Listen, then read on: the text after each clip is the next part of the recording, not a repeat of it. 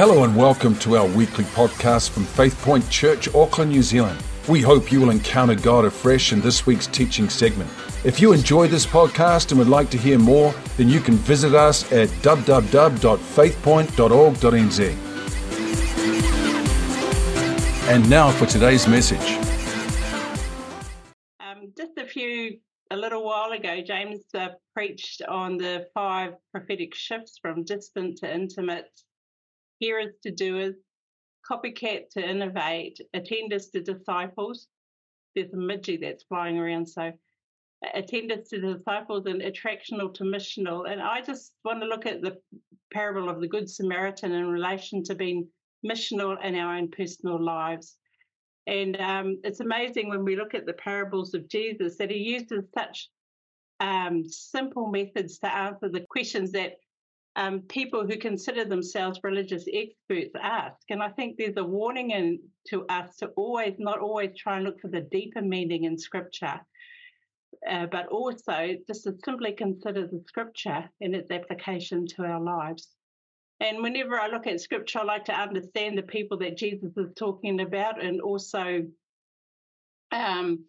about people in the stories that he tells, the characters. And even though this is a well-known story, there's always something to glean from it. So the most important commandment in Luke 10 says this: one day an expert in religious law stood up to test Jesus by asking him this question: "Teacher, what should I do to inherit eternal life?"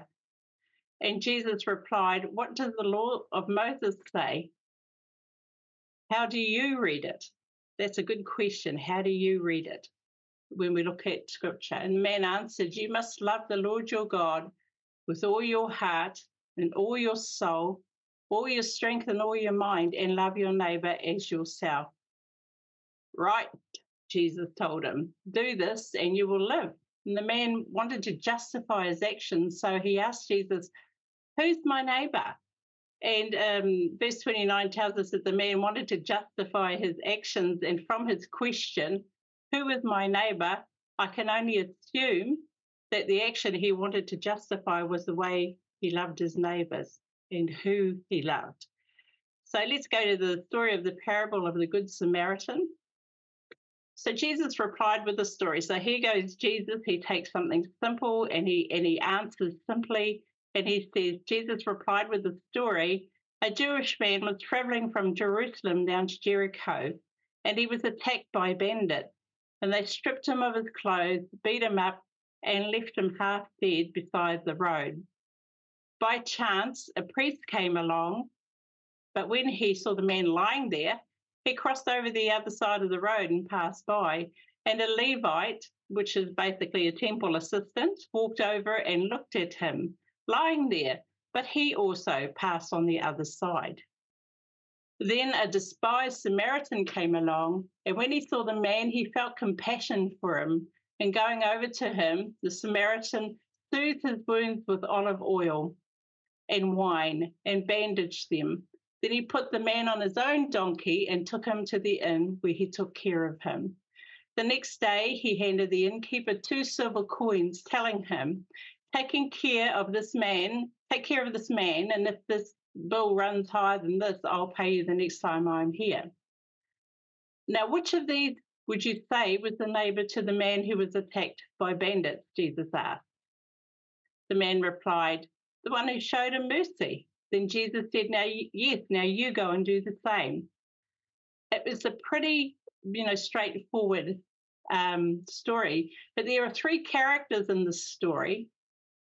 That's the priest, the Levite, and the Samaritan. So who was the priest? In those days, the priest was a qualified person from within the tribe of the Levites. And in other words, he was the leader of the temple, a church leader, pastor, if you want to put it in today's terms, for an elder. And the Levite performed the basic tasks at the temple for worship. In today's terms, he was a church worker. So he worked in the church, whether volunteers, whether paid, it didn't say. And the third man was the Samaritan. He was despised by all the Jews, and actually the Jews considered them pagans. And each of these three came across the same situation, the same person, and I just want to look at the way that they responded, because there's a message in each one of their lives for us.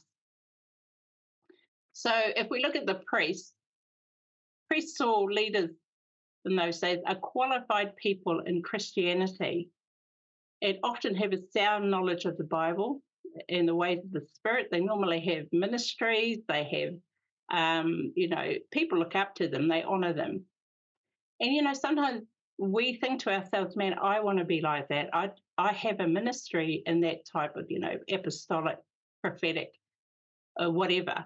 There's a ministry that's huge, and I want to be involved in that. And I want to become more sound in my biblical knowledge, and there's nothing wrong with that. And I want to study more how to be a better minister. And so we have all these meetings, but we want to upskill ourselves, and there's nothing wrong with that. But in the pursuit of greater spirituality or Bible knowledge, we can often find ourselves isolated from the real world and from the suffering of others. Remember, the parable Jesus told was an answer to the question, who is my neighbour? And being involved in the Christian world is exciting, but often when we isolate ourselves, we only have Christian friends, go to Christian meetings, have Christian neighbours, Christian colleagues, and we can live in a very, very isolated world. It's like living a world within a world. And my question to you today is, how many non-believing family, friends, neighbours, or organisations do we interact with? That's a good question to ask ourselves. In the parable, it says that the priest saw the badly beaten man lying there, and he made a decision and intentionally crossed the road to avoid having to help and avoid being involved in the situation. And, some of the time we don't have to go so that we can, take our belt, so people say, and put a notch in it, say, I got, 4 saved this week, 10 saved last week. It's not that. It's influencing and being salt. When you are salt, you sprinkle a little bit on the food and it brings out all the taste in the food. And so it's not a matter of having to go out and having to come back and testify to the fact that somebody got saved. It's actually intentionally going where they are, going where the people are. So what about the Levite? Busyness doing the Lord's work is a characteristic found in many of us believers. We become so busy in doing God's work that we can miss the people right in front of us who need our time. And I'm talking about family members. I'm talking about even people who live in the same house as us. We can be going out to meetings. And I remember when James and I were young ministers, our kids forever had babysitters because we were always out doing stuff for somebody, or preaching at meetings or running meetings, And I always say to young mums who are in the ministry now, they can learn from our mistakes. And so, the other thing is that most people now, they work on Saturdays. So Sundays is the only time they've got off. And it's the only time we may have to catch up with extended family, our kids and our grandkids or our friends, or even be involved in the community. They have a lot of gatherings in the community or in groups on Sundays. And so part of the reason for Faith Point transitioning to house churches is to free up more time on the weekend to be with family and friends and be salt and light in conversation amongst unchurched people. There's that phrase, how can they be us if they don't see us? How can they be Christians if they don't hear the message of the gospel? Now, how can they, and that's a scripture in the Bible, how can they know unless somebody tells them? And so we didn't go to house churching just because of COVID and what it meant, lockdowns and stuff, but it was also, James and I began to see that there is more opportunity for us to speak to our kids and speak to our extended family when we don't have to go to church on Sunday, but we can go and find these groups of people. And once again, the parable says that the Levite saw the man and made a decision to cross the roads so he could too avoid having to help and be involved in the messy situation. And, we're coming to the end of the age at the moment, and we all know this. We all sense that in our spirit. And now we have time to go out and be a part of the world around us.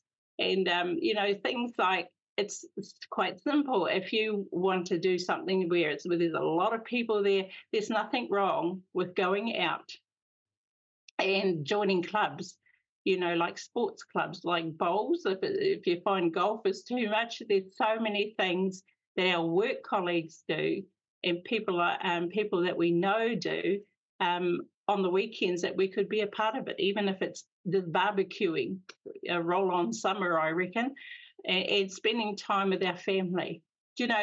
We don't have to go in hard with the gospel. Are you saved? Are you covered by the blood of Jesus? That sort of stuff. Without, they'll be thinking you're crazy. But it's just been able to bring salt to the conversations that we're having. People are having so much hard times now through anxiety and depression. We have actually got the answer to be able to speak into their lives. And I wonder how often we have seen situations that we could help with and choose to cross the other side of the road rather than going for it. But we look at the Samaritan. This is the guy, the Samaritan. In the community at the moment are individuals and organisations that aren't Christian, that are willing to get totally involved with helping people to recover physically, spiritually, and emotionally. And I've often said to James, we're meant to be the head and not the tail, but we often can find ourselves falling behind when we look at innovative ways to care for the community, and that's all a part of the 5 shifts. It was going from copycat to innovative. And now is the chance. We have the chance now to become innovative and to care for our communities in ways that we've always thought about, but we've never had the time to do, but now is the time. So anyway, the parable said that he saw the man, took pity on him. He actually got emotionally involved. And we know that whenever we become a part of something, it's not a matter of just running something or being a part of something. You actually are emotionally involved. When I started the food bank in our area and then now in Huapai, I started it as an answer to people who couldn't find food. And then the more I got involved in it, the more I realised how my heart was actually involved as much as I was. And so a lot of the decisions that I began to make were decisions that came from my heart. Things like don't talk to people, don't talk down to them when they ask you for a parcel. So I began to train the people on the phones to not talk to a person like they're poor, but like they need a hand up. And, your heart gets so involved in these things. And then you see things like you go to the house and these kids and you think, I know people who could help these people get clothing, get help for their kids, help with their stationery, and all of these things. And so I find myself more and more that it's not just the thing, but my heart is emotionally involved. And it also says he bandaged his wounds, pouring on oil and wine, put him on his own donkey and took him to an inn. He took responsibility to be involved. And he used the skills and he used the resources he had to help out.